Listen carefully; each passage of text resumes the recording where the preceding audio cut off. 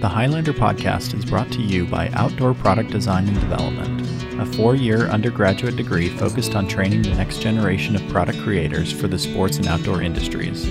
Learn more at opdd.usu.edu. The Highlander podcast is sponsored by the Utah Outdoor Association, a business association focused on elevating Utah's outdoor industry through educational programming and events. Their membership consists of Utah's outdoor manufacturers, retailers, outfitters, and guides. Member benefits include networking opportunities, recruitment of talent, and brand promotion.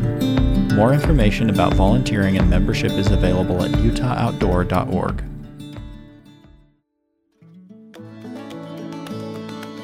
On this episode, we talk with Veronica Vilhard, class of 2019 graduate from OPDD and footwear designer on the innovation team at Under Armour. We talk about her transition from college to designing full-time, the impacts of COVID on her work, and her day-to-day as a designer.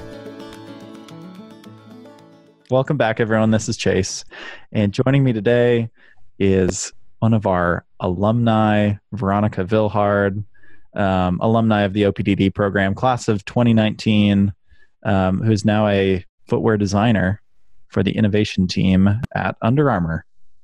Thanks for joining me. Absolutely. I'm excited to be here. Yeah, it's good to see you. Good to talk to you. It's just nice to talk to, former student, graduated, and now working in the industry. We've wanted to do this, just kind of like alumni check-ins with people. And then especially with like COVID and everything going on, we thought, this would be a good time to just check in and like see how you're doing and see what's going on and, kind of what's happened since graduation, which a lot has happened. So thanks. It has. It's like really only been a year. Yeah. So 2019, what's happened since then? What have you been doing? Well, since 2019, I graduated. I had a fantastic summer in Utah. Did a little road trip on my way to Portland when I accepted this job with Under Armour. And I've been working in Portland for Under Armour since the beginning of August. But for the past, I think it's been 5 months now or something. We've been locked down and quarantining. I worked from home for about 3 or 4 months, but then decided I could work from home anywhere. So I've come to St. Louis, Missouri to work from home, like with the family where I'm from. Work from home. Yes. So the footwear team is based in Portland. So that's where you've been since August. And then the company kind of locked down, it was March, right? Like mid-March. Yeah. Mm-hmm. So you were working from home and in Portland for a couple months, and then you're where you're at right now. So how's that been for you? Like overall, how's like COVID, that experience, like working from home, like everything getting locked down, what was that experience like for you? Yeah. I think for like so many people and for you, it all happened kind of in the blink of an eye here in America. And it was kind of trickling in for us, especially, when you work with product, you're working with Asia a lot. So our ability to make prototypes and get samples back started slowing down probably a month and a half before we even started entering quarantine, because our teammates in Taiwan or in China were quarantining before us, because that's where it all started and broke out. So then when it actually came to us, it was I think they were just starting to kind of reopen a little bit in China. So we switched roles. It's kind of reversed, and now we're at home and still at home. Let's go back and talk about like pre-COVID. Things were normal. Like, what was it like working at the company pre-COVID? Because you were able to do that for a few months before work from home and everything happened. What's that experience like for you? What was the day-to-day? How was that? I like to think of it as like my first big girl job, I guess, where you're commuting to work, there's a salary, you're working 9 to 5 and all this stuff. And I moved to a brand new city as well. So, building friend groups and just getting comfortable in your new environment. But working at Under Armour in Portland, it's a much smaller office than the headquarters in Baltimore, Maryland. So, and you were there, you saw that we have about like 100 or so teammates, as we call them, at our office in Portland. And it was nice. I was biking to work for a little while, and until it started to rain a lot in Portland. Then I kind of got off the bike and I started driving. And I had a desk with my other team members in innovation, and I would go to the concept center and our like lab, our concept creation lab, where we had sewing machines and laser cutters and 3D printers. So my process was much more hands-on, like when I was in the office and in a physical space with, all of my other coworkers in that same space too. If you had a question, I just walk over to the materials or walk around the corner to my manager, or, go sew something up really quick. And that was a really good, like, learning environment. I like to learn in very hands-on ways and ask a lot of questions and just hop in on meetings and things like that. So I think then when it started to transition to like working from home, some of those objectives, like my learning objectives, which were much more hands-on focused, have changed to focusing on my digital skills and my emailing abilities and my ability to use Zoom and WebEx and any other number of virtual collaboration tools. You have to learn how to communicate in a different way.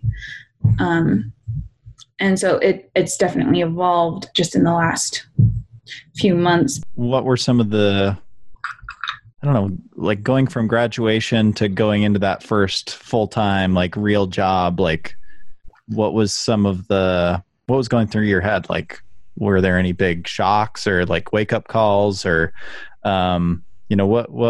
what was kind of running through your mind, like those first, the first month on that job? It sounds like there was a lot of new things, right? And learning how to communicate in different ways with different people, maybe having more tools at your disposal, like being surrounded by mentors. I guess what were some of the big differences, when you came into that first full-time role? Yeah. Like the difference is my point of reference is college and school and the community that I built for a number of years. And like when you go to college, you kind of inserted into a community and a group of friends, and it works fairly seamlessly, because you're all going to the same classes, same schedule, same age, same perspective in a lot of ways. Even if you're coming from a lot of different places. So then when I moved to Portland, which I've done this many times, and that I've jumped from Missouri to Kansas on my own, and then from Kansas to Utah on my own, Utah to California by myself again. And then, I was like, oh, what's the big deal? It's another, new town. I've done this 3 times before. I can do it again. It was different this time. I think it was different because there wasn't that college bit in it anymore. It's that first year out of college.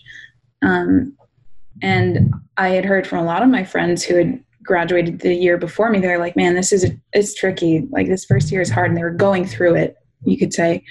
And I was like, I think I'm going to be fine. I can't wait to graduate. I'm going to handle it so well. I will be free.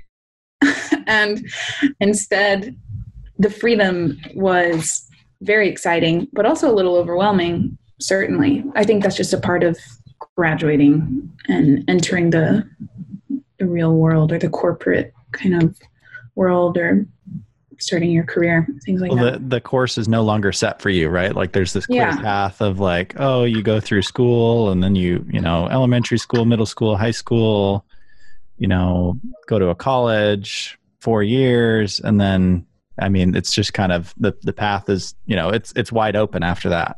Oh, yeah.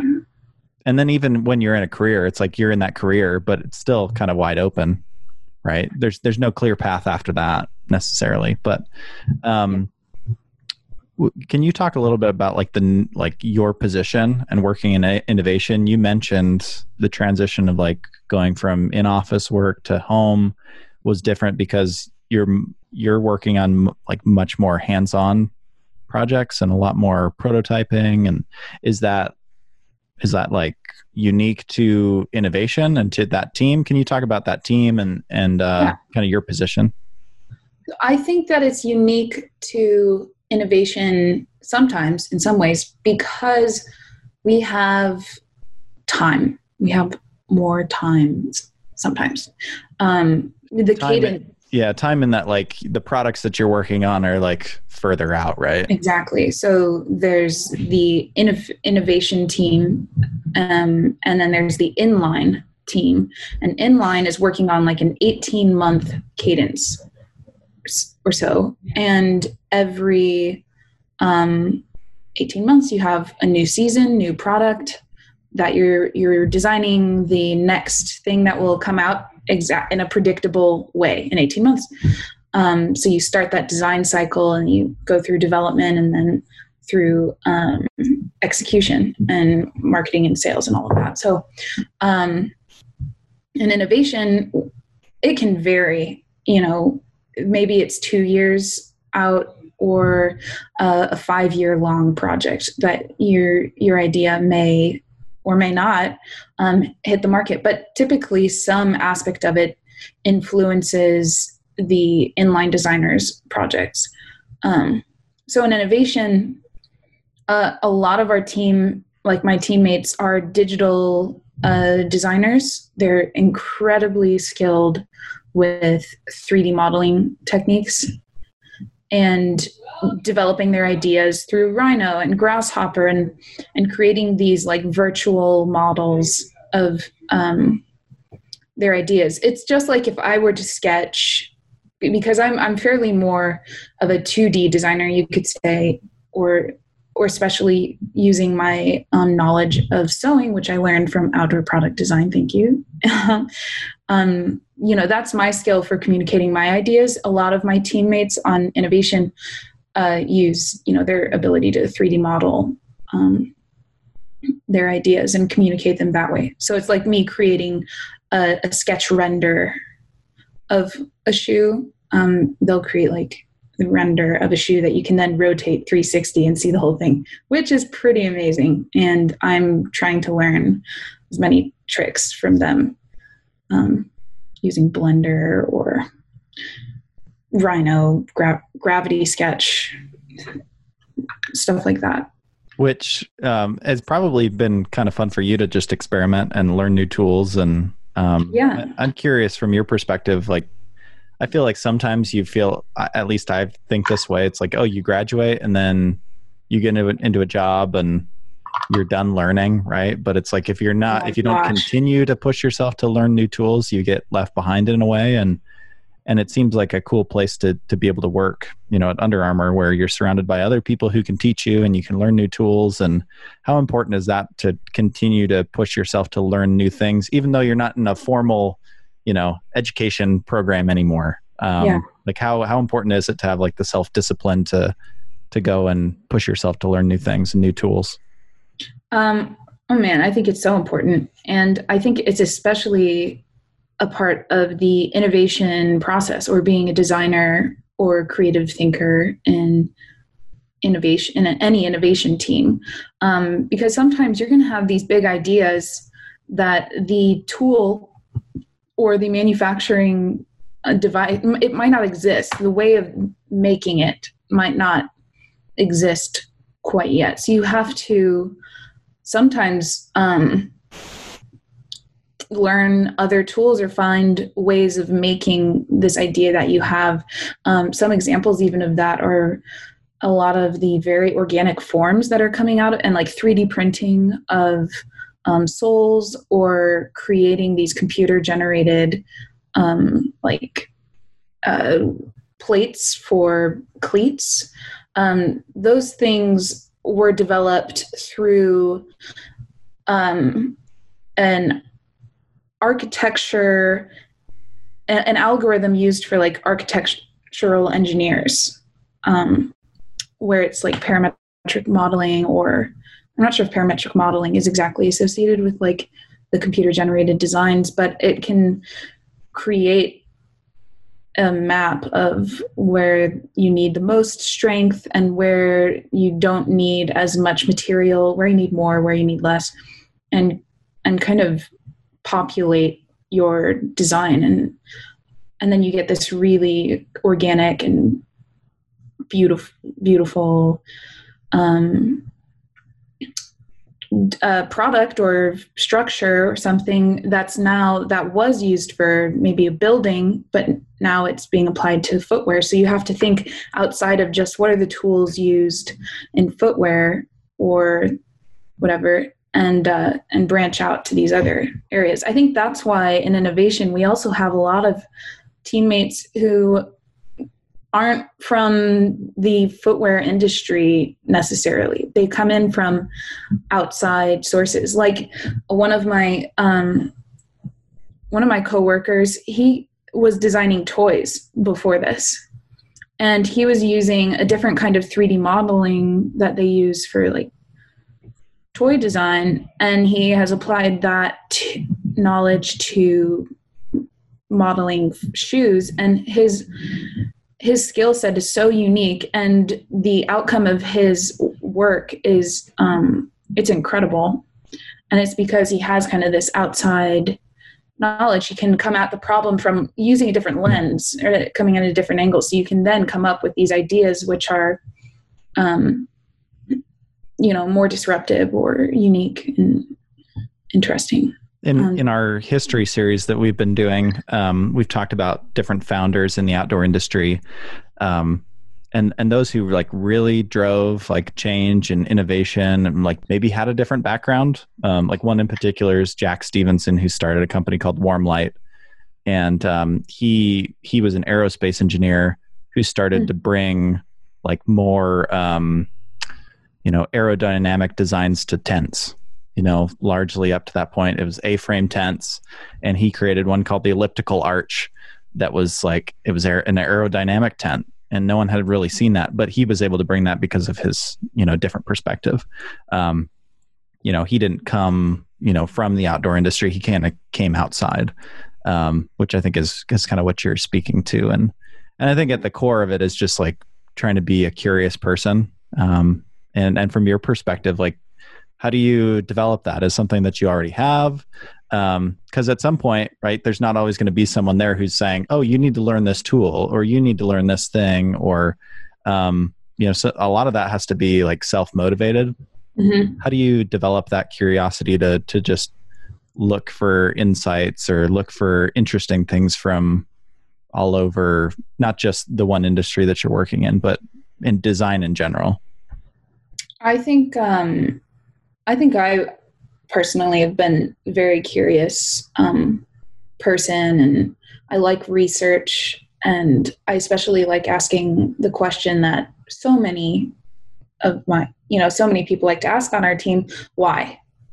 That's just the classic question you need to ask is why is it like this, or why do we use that material, or why is it 3 pieces rather than 1, or something like that, or why is it not more? So you have to kind of question everything.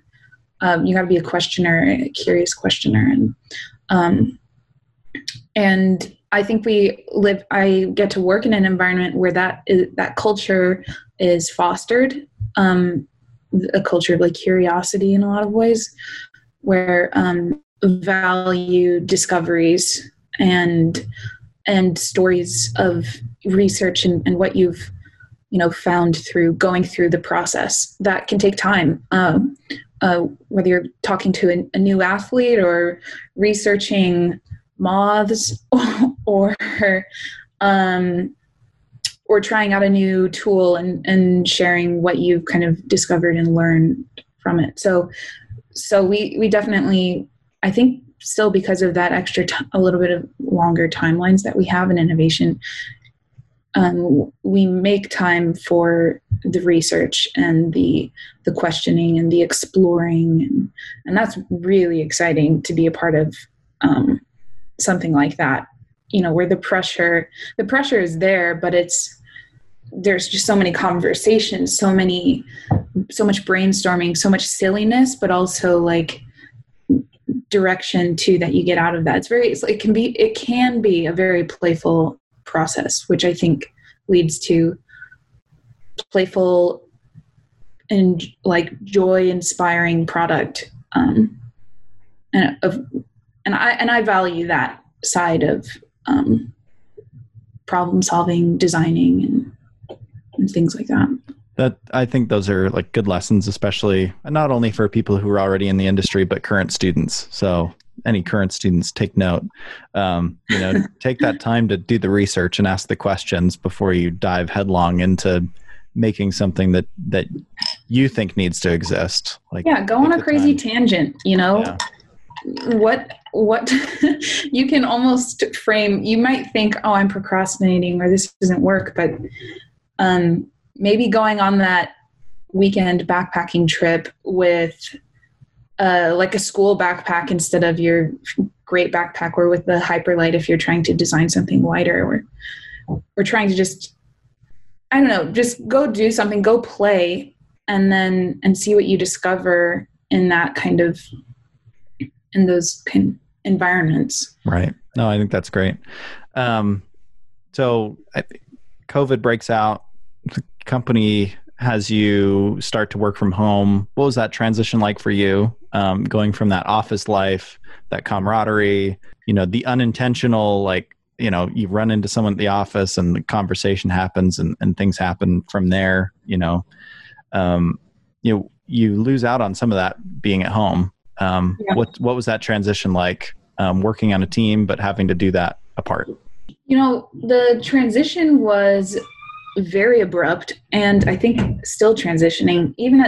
I think I discovered something as well, even just now, like maybe this week, where it's all sinking in, and I'm like, oh yeah, I'm kind of a designer working remote, like all of us are now, and started just to process more of this even 5 months later, but at the start it was just the only direction was, go into the office, schedule time, let our facility manager know that you're going so we don't have too many people there. Grab whatever you need. So I grabbed my Cintiq, this 22 or 24 inch Cintiq Wacom giant tablet for drawing and using Illustrator and hooking my computer up to. I took that weeks later, probably 2 weeks later, because I was trying to do all of my work just from my laptop at home. And I was also sitting on my office chair at home, the one that I just had at home. It was just like a plastic white chair. And from all of the scrunching and all of the using the touchpad, I feel like I developed carpal tunnel and a hump on my back. I was so uncomfortable. So I realized, okay, I need my tablet, and I had to grab my office chair as well. I miss my standing desk very much, but those were things I just had to do. And very quickly, my apartment turned into an office space and a workshop. There was 1 week where, I had my tablet going, I've got my office chair, I pulled out the sewing machine on the dining room table, I had a computer tower with my VR headset, Oculus Rift, in the living room, and I was just like, I commandeered the whole apartment and turned it into like the second Portland headquarters for Under Armour. It was ridiculous, but just what you have to do. So the transition has been trying out a lot of new tools to better collaborate. And I think we're starting to hone in on that a lot more. I'm much better at using Zoom and WebEx and setting it all up and communicating through email. And there's so much less awkwardness with it. I think before, for a lot of teammates, it was just like, I don't want to show my camera, or I can do this, or it would lag, or there'd be so many technical difficulties. But now it's pretty seamless. And we've gotten into a really good way of working like this. Yeah, I think everyone's trying to figure out that home office setup, and I think that's going to continue to evolve and change. Like, I mean, I'm producing more of like, these video series and podcasts. And so I'm like, I'm learning a lot more about lighting and, like figuring out how to do some of that and producing. And I think everyone's kind of doing that to a degree. It's like, how do I produce my videos a little bit more? And, what's my ideal office setup with my Cintiq, or, getting the VR head, set up and getting the right chair, like things that you just take it, for granted at work. Now we're all having to try to simulate that experience at home. What have you missed about like the in-office experience? I think there's a few things. I do miss having people, my coworkers, to talk to, coworkers who aren't just my roommates. You start to get a little stir crazy at home. But I definitely miss those conversations that we would have. There's so many really inspiring people who work at Under Armour at the Portland office, and whether you're going to grab a coffee or you meet them in the concept center and they're working on something and you get to talk about, the projects they're working on, or impromptu little sketching pro tips on how to use Procreate better, or those kind of things I definitely miss. I think I also miss and I've said it before, but just having the sewing machine there and the laser cutter and being able to make things. That's so much of how we learned how to design during school at Outdoor Product Design. And it's so ingrained in my process that to not have that, and also not be even honing my skills even more, because I'm not from footwear. I was designing apparel and backpacks and hard goods. And I did take a footwear design class and can sketch shoes very well. But so this year I've really been having a part of this year is learning how shoes are built and made and manufactured, and not being there hands-on and watching videos or having Zoom meetings with developers to learn, or looking at materials through a screen. It's not quite the same learning that I was expecting to have this year, especially with travel not being a thing right now. There won't be any travel to Asia, to our manufacturing partners, or to our innovation office in Taiwan. I don't foresee that happening for another half year at least, or until there's a vaccine. So that's something, we wrote our goals down for the year, and submitted them maybe a week or two before everything changed. And just this month, we had to rewrite our goals, everybody in the organization, because they're just not relevant, really. Not all of them are so much anymore. Some of those just go completely out the window because we're living in a whole new world, right? Playing by a whole new set of rules, right? Oh, yeah. What are some of the workarounds that you've been able to find?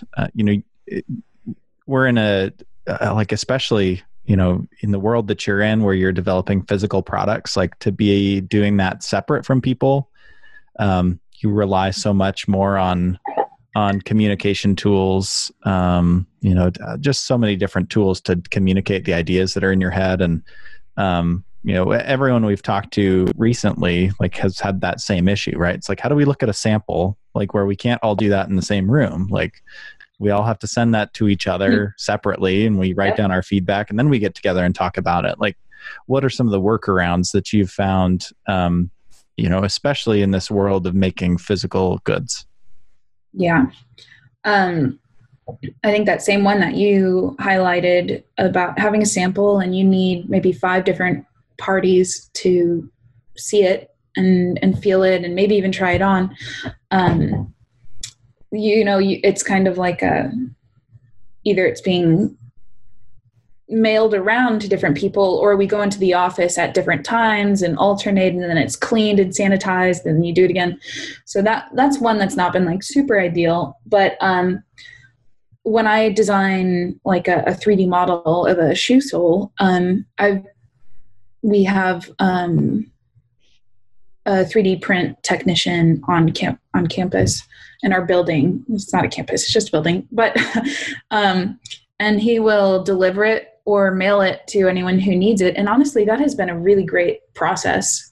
It's kind of nice to have a sample arrive at your front door and you can immediately see it and use it, or maybe even try it on, go for a run if it's not a 3D print, if it's actually coming from Asia. And that's kind of cool to get it at your front door sometimes. And so we found that process to be mostly okay. If it needs to go to multiple people, that's when it gets tricky. I think other workarounds, though, that have been kind of exciting, that I can foresee carrying into the future as we're trialing it out. And this time it's like, okay, how can you, in theory, have 5 people in the room and all seeing the same sample? And we've been working with Gravity Sketch, which is a VR, virtual reality sketching software that is compatible with VR headsets. And our team, we're using like Oculus headsets, whether it's the Rift or the Quest. And we started this a few weeks. We actually started it before this whole working from home thing. But when, we had to actually start working from home, we found a new use for the virtual reality sketching space. And that was this co-create kind of place that we can go to where all of us can enter the same virtual room and talk to each other. And you look like this floating goggles and floating hands, or with like a pen, and you can sketch on the same things. We can create a virtual concept room and board, and we can actually 3D model and work on the same 3D model at the same time. And like the first time that I hopped in there with my boss and my coworker, John, we spent an hour in there 3D modeling and learning this new sketching technique and talking to each other. And I felt like I had actually hung out with my teammates for the first time in a long time. And that was really cool. You just like feel like you socialized, and you become very aware of what it feels like to socialize and not socialize. And we all have in the past like 5 months, but that's been the coolest thing, is working with this virtual reality space as being maybe an option as it becomes more robust. Well, it seems like VR for a long time, as long as it's really been around, seems like it's like a nice to have. It's a nice to have, or it's kind of goofy. If you see someone wearing a headset, everybody was very they didn't want to be, they were insecure wearing the headset, like at work, at your desk, and you're just like in your zone there, But I think now it's like, no, this is worth getting over some of that insecurity, because it's actually a really powerful, strong tool. Totally. I think we're starting to realize like the use case for VR, like, and some of the real applications, right? For its use. Like, I think, it's been a fun tool to experiment with, but it seems like there's some real practical applications, when we're forced to be apart, right? Like we start to discover, okay, we could actually use it for this thing. And that's cool to hear from your perspective that it's like, it's not a perfect replacement for in-person, an in-person experience. Like, it'll take a lot for it to probably replace that experience, but to be able to feel like a closeness or feel like you had a conversation and feel like you were hanging out with someone or working in, close together, like that's pretty significant. That's big. The meetings that you have in a virtual reality room versus the meetings that you have over Zoom, it's very different. Right. Oh, I bet. I mean, and that it's interesting because you can always screen share, right? And like show, oh, here I'm sketching something out, or here's me designing something, but it's just that other layer of like being fully immersed in, and you see the other people, even if it is just floating hands, pointing right? at something, or they have a comment and they can show you exactly where it is, or sketch something up like Pictionary style. That's really cool. It's super fun. Which we talked about this the other day. Is like now you're going to become the master of Pictionary. Yes. Right. And that's kind of what designers do, tech packs, when you send your ideas to, or you're trying to share your ideas with anybody, you're really you're playing glorified Pictionary, because maybe there's a language barrier or just you have to communicate what you're thinking in a very compelling and clear way. So pictures, speak louder or worth 1,000 words or something like that. I feel like this whole experience is like hitting home more and more that like the job of a designer is to be able to clearly and effectively communicate these amazing ideas that you have. Like designers have really cool, innovative ideas and think differently. But if you a lot of people have really cool ideas and think differently. Right. Designers, they have that as well as the ability to bring it into reality, to materialize it. Right. So being able to take those ideas, but communicate them through different tools. Right. And so that, I think that's been hit home to me even more recently. It's, because of these barriers that have been created, like distance between each other, and having to learn new tools to be able to communicate ideas. Like, I think that's what it comes down to, right? It's like, that's the difference between someone who has great ideas and a designer who can like communicate those ideas to someone else. Yeah. In a way that they can understand. And like, I just think it's so impactful and important that you continue to learn like different ways of communicating, right? It's not just sketching. It's not just 3D. It's not just prototyping. It's like learning how to communicate different things to different people in different ways. So I don't know. I don't know if you've recognized some of that or seen more of that, especially recently, but it seems like that's been the case. No, I think you're spot on. How do you, kind of changing, I don't know, my train of thought a little bit, but how have you been able to stay creative during this time? I mean, especially when, you've been able to travel a little bit, or at least like go home, leave Portland.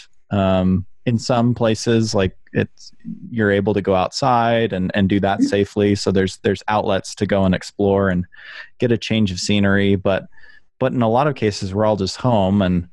And how do you stay inspired and stay creative when so much of what's around us is the same? Right. I think for me, creativity, being creative, as cliche as it might sound, it's part of me. It's just like something that I do almost naturally. I really love to express myself through making things. And when it becomes your job, and when it is your job as well to create and make things, you have to direct some of your creativity towards a very specific goal. And in this case, it's designing a shoe, but not as simple as designing a shoe. You're designing an experience and you're telling a story through a product. That's a lot of what industrial or product design is, creating an emotion in a product, as well as like solving a problem and creating like better performance, higher performing product to enable like an athlete to do better. So that's been interesting, having to keep my creativity focused on footwear. I did find my creativity would go towards bread like everybody, or for a while. And then I found myself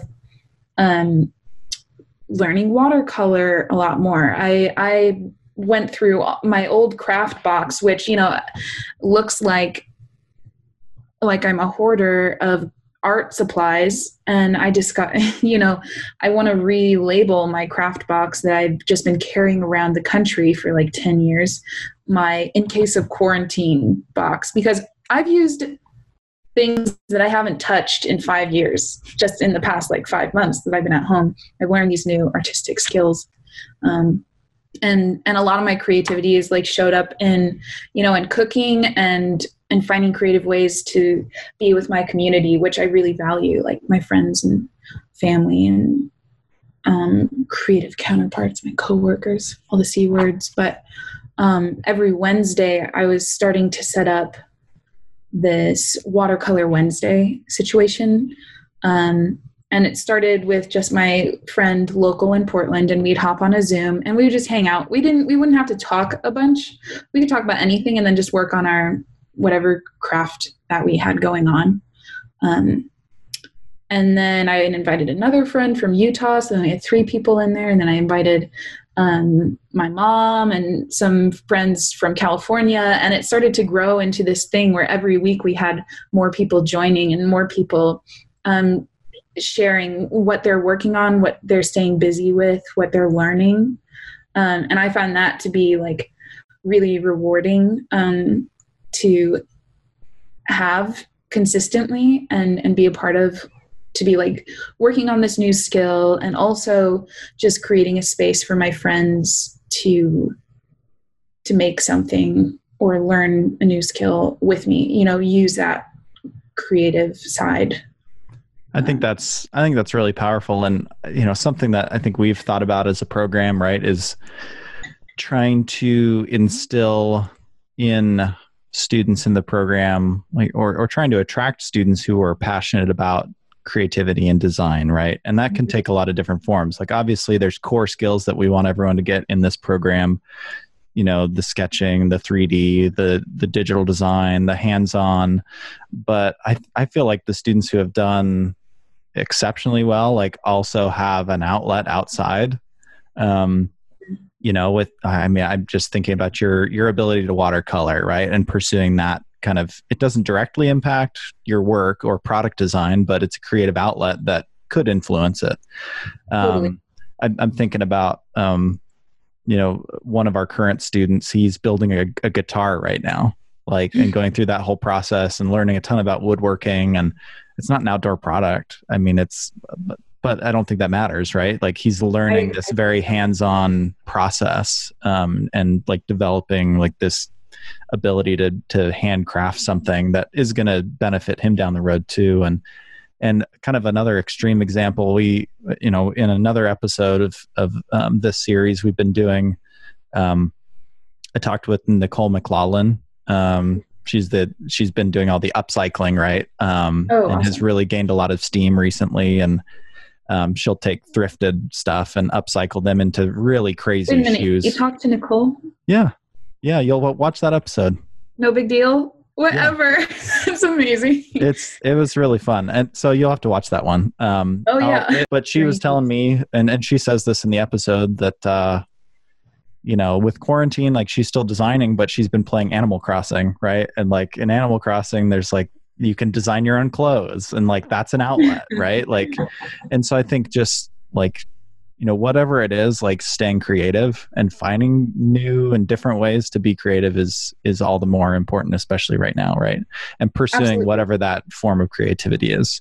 Yeah. And sometimes, you do have to herd your creativity like cats into, work in the 9-to-5 schedule. But kind of the beauty of this working from home schedule is, it can blur the boundaries a little bit of work and life. But, if you like your work and you're really passionate about it and it's part of your life, then if you have this creative inspiration at like 8 p.m., you're kind of at work at home. So you can do it, maybe take a little longer lunch the next day, or start a little later in the morning, or really work at your leisure when these things when you went to a little Right. bit. Oh, totally. Yeah.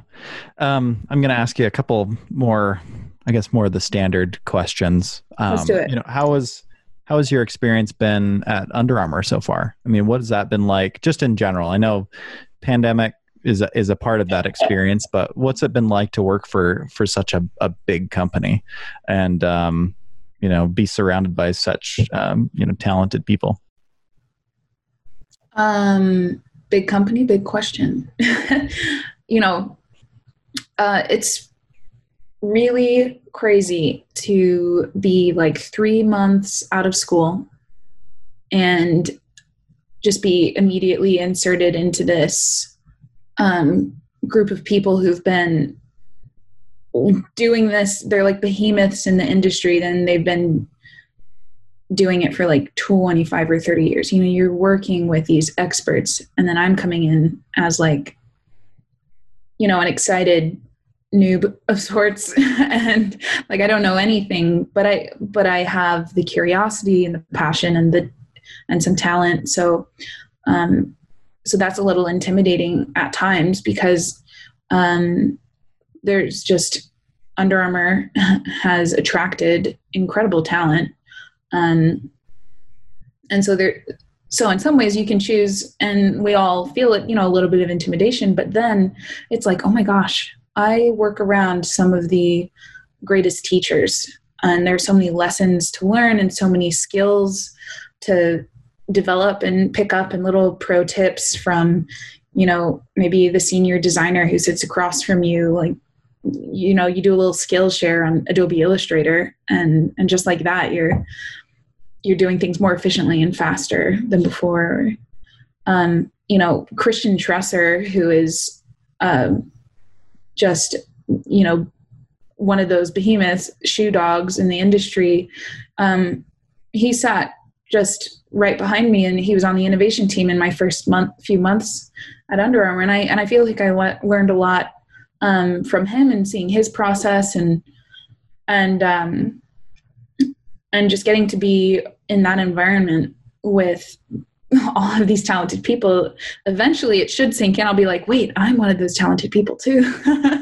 That's cool. But there's just so much opportunity to, I'm just constantly in awe, really, when I'm working there.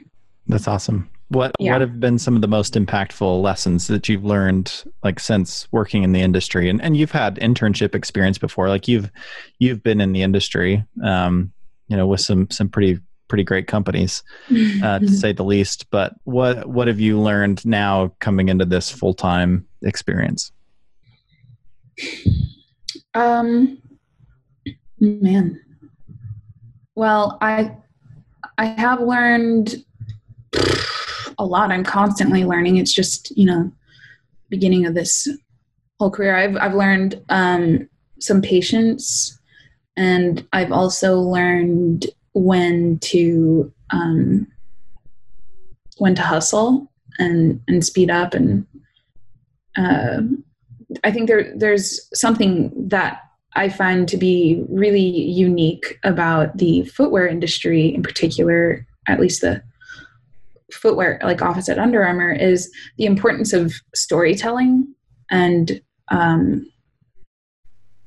not just like, this is the athlete, this is the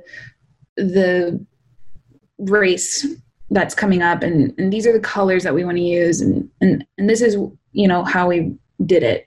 It's like, what inspired you, what was impactful about that athlete and the interview you had with them, or the relationship that you have with them, or, oh my gosh, anything. So obviously I'm still learning because this story is so good, but that's something that I've learned is really important about the art of designing a sneaker or a cleat or running shoe, is like, what's your inspiration, and how is it impactful internally to your fellow colleagues who are also creative and desired to be engaged with and inspired.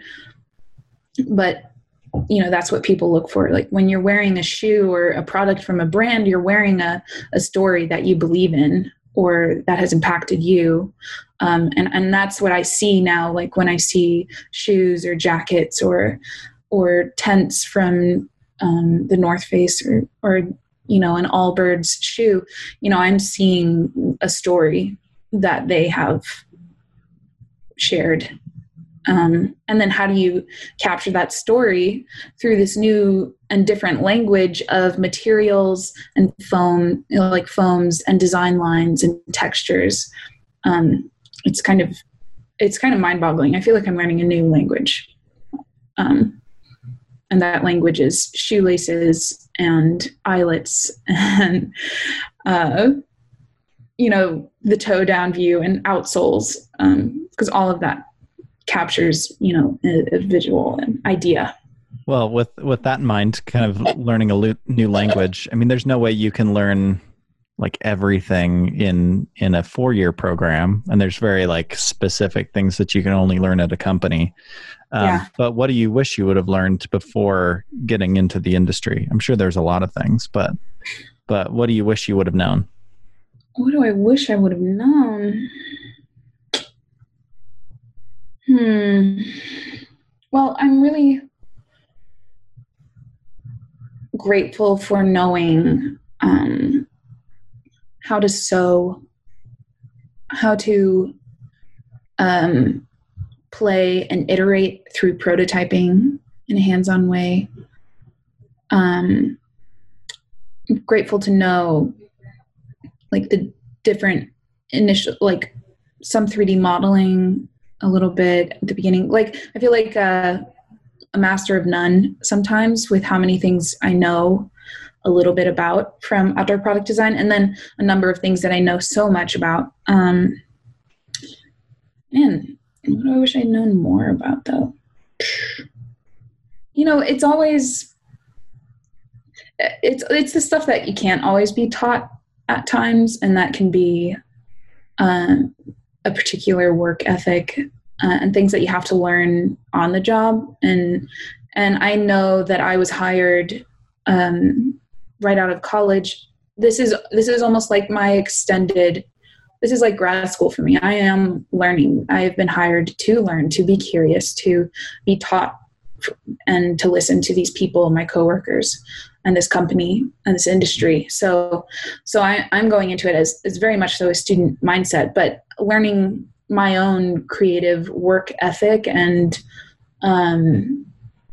how to do that in a 9-to-5 schedule and at a desk and with specific timelines and expectations and colorways and collaborating with other people. So your creativity is on another schedule, you know, putting it on a schedule. So now all of that is kind of different because I'm at home and I can learn again. So it's thrown off my little learning train, but it's also just constantly expanding. So I think a lot of it is like a work ethic and keeping up with the pace of the industry. Yeah, I think some of that is like hard to teach in school, like how you learn or how you work. And I think hearing stories like this will inspire other students to start to reflect on that. It's like, like you said, I don't know if there's a way to teach that, but I think students just need to hear, oh, that, you know, that former student, you know, had to go through this their own internal process and totally trying to learn who they are and how they think and how they design and what their process is. And I think the earlier you can do that, the better. Totally. And, you know, there's one thing that actually I think was really helpful about my experience at Outdoor Product Design and how it's prepared me for an innovation team in particular. And you know, I was graduating class of 2019, and that was the first graduating class of this program. So, you know, I entered the program 3 years prior for its first semester, and we had an interim director. The previous director had left. We didn't have, you know, the appropriate staff for the junior and senior years, which didn't even exist yet. There was no upperclassmen. And so your peers were your upperclassmen, and well, there weren't any, you know, you just had classmates. And it felt like every week there was a new something that was happening with the program, whether we hired someone new or a class changed or the curriculum would evolve constantly. And there was so much ambiguity in this really exciting program that I was super happy to be a part of.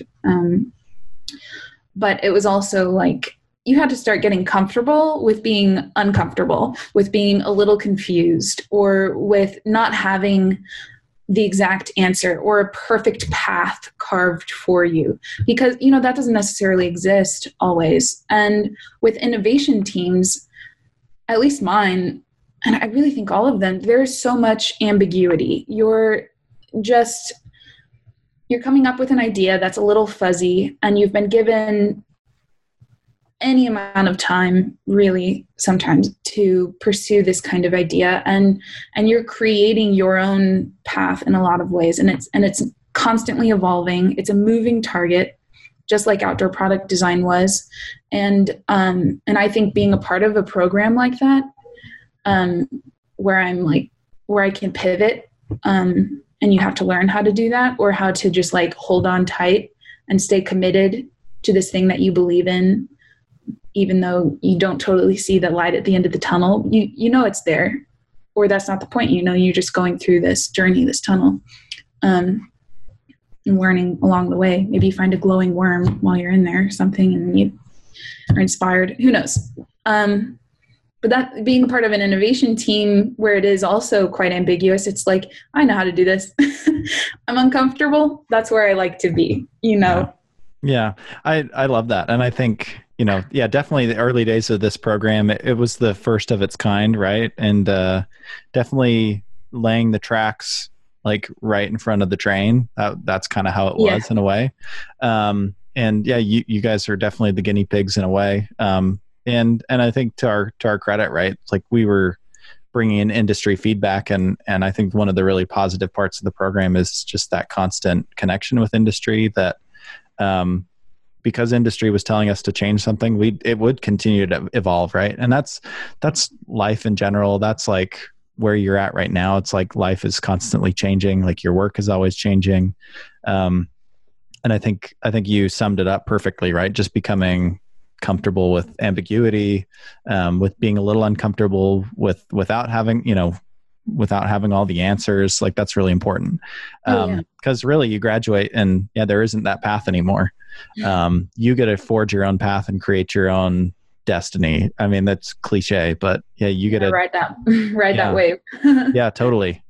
Which is really daunting for a lot of people. And so I think, and you did this early on in the program, right? Was trying to create your path, or at least trying to map it out. Like you can't know for sure, like where everything is going to go and how things are going to work out, but you were like constantly trying to create that path.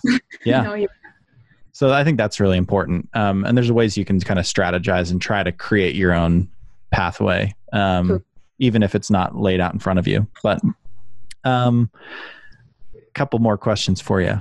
But what are some of your goals as a designer? I know you had some goals within the company and those got thrown out and you're coming up with new goals, but do you have any goals outside of the company for yourself as a designer, or are those the same goals that you have at Under Armour? What, I guess just in general, what are some of your goals as a designer? There are some like really concrete goals in this first, chapter of my outside of college design career.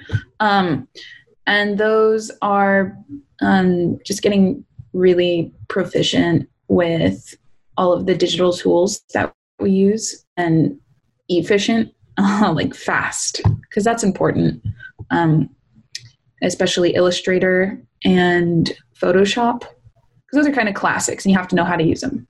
So those are just that's just like one really basic, clear thing that I'm trying to do is be better and just really fast with those tools. And that comes just with working every day in those softwares. And then I guess other goals as a designer, I want to make product that is really relevant to the world that I want to be a part of and that I want to create. And as a designer, I mean, I'm a creator, I'm a maker, and so much of the product that we have in our world, it is either inspired by culture or it inspires culture. It's like the chicken before the egg kind of question. And I, as like an innovator also, which I mean, okay, I would love to call myself an innovator. That'd be great. And I'm just going to do it now. And hopefully that makes me one, but actions before words. You got to talk it into existence for sure. I'm talking it into existence. Exactly. As an innovator, I have some ability, or I have an interest in the future. And of course I want to be designing a future that I'm excited about and that I want to see. And that future is more diverse. It is more environmentally friendly, sustainable. It's less product, but better product, if not really good product. It's all of these things that are aspirational, and I think we have the ability to create that. So, a lot of times I want to align this very ambiguous statement that I'm making, this vague statement, but I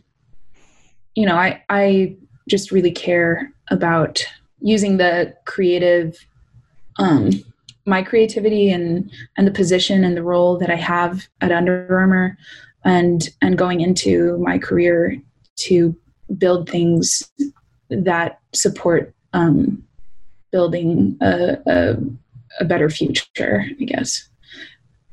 It's the excitement of innovation. I'm in a 2030 state of mind always. For me, it's not 2020. Which can be scary, but yeah, I think most of us don't want it to be 2020, or we're thinking, oh, I wish it was 2030. That would be nice. Exactly. Yeah. It would be nice.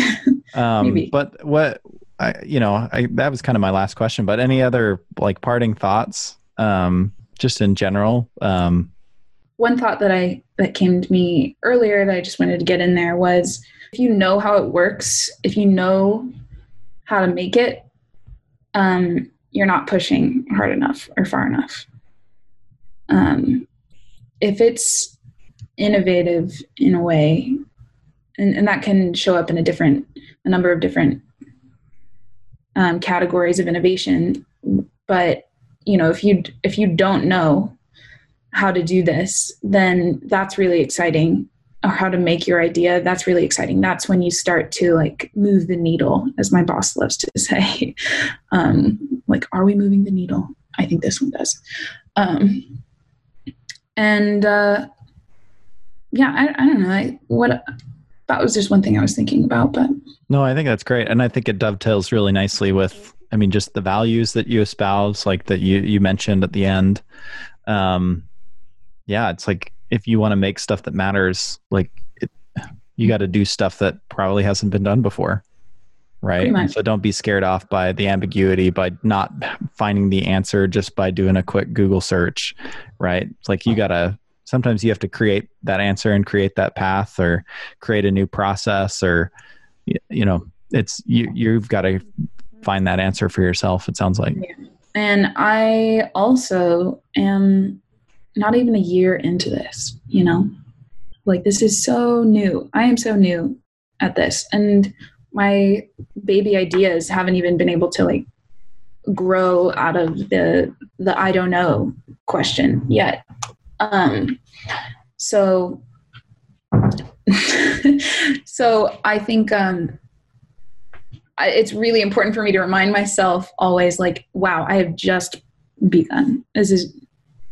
I still have so much to learn, and just because I don't have the finished and final answer yet doesn't mean I'm never going to have it. I'm really glad to have come home and gotten some perspective just from talking and processing some of this with my family, and realizing, wait, I haven't even had this job for a year. I'm still just a sponge really right now. Try to make some impact, but maybe one more question then for you. How do you balance that humility, right? Like recognizing the position that you're in, that you're really just at the beginning, but also not selling yourself short? Because I think so many people do that. Absolutely. And some people come in like way too overconfident, right? Totally. And think too much of themselves and their ability when they really should be, have more humility. So, but also a lot of people sell themselves too short. So how do you balance that humility and maybe that hunger, right? Or like recognizing, what you have to offer? Oh man. More conversations with my mom. No.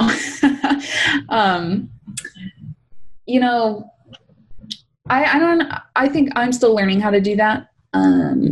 Because there is a lot of, humility that comes with it. And for me, like, you have to be, I'm pretty comfortable with saying, I don't know, but sometimes I do know, and I'll still say, I don't know.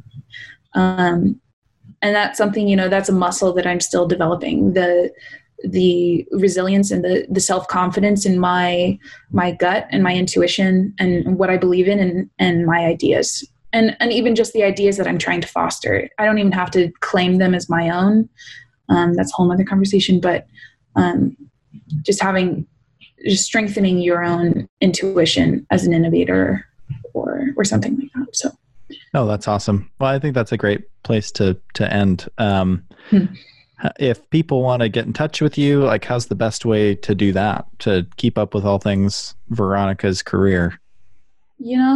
I do have a LinkedIn as far as all things Veronica's career. Instagram, I'm on the constant delete, re-download, but you could find me there. I'd be glad if you want to share the handle. I think it's just like _Vil, Veronica Vilhard. It just works. We'll put it in the show notes as well as your LinkedIn profile, if you're all right with that. So yeah, and I'm happy to share my email with any incoming students or current students. I love the OPDD program and all things about it, and I'm really grateful for the people that I've met and networked or had conversations with through it. And I think absolutely it's my time to provide what was provided for me in whatever way that I can. Well, we didn't want it to get past a year before trying to get you back involved. I mean, you can't go too far before we try to rope you back into this. So, if we let you go too far away, we might lose our first graduating class. So you never lose me. I'll be here always. That's good. Well, you've always been one of our, this whole first graduating classes, they've been great ambassadors for the program. So absolutely. And thanks for all you do and for representing us so well and then taking time now. I know this is the work day, so we'll let you get back, to your creative work, but thanks for taking time. Thanks for listening to the Highlander Podcast. Subscribe and listen for more outdoor stories and content wherever podcasts are found, on HighlanderMag.com, and each Sunday at 4 p.m. on Aggie Radio, 92.3 FM in Cache Valley.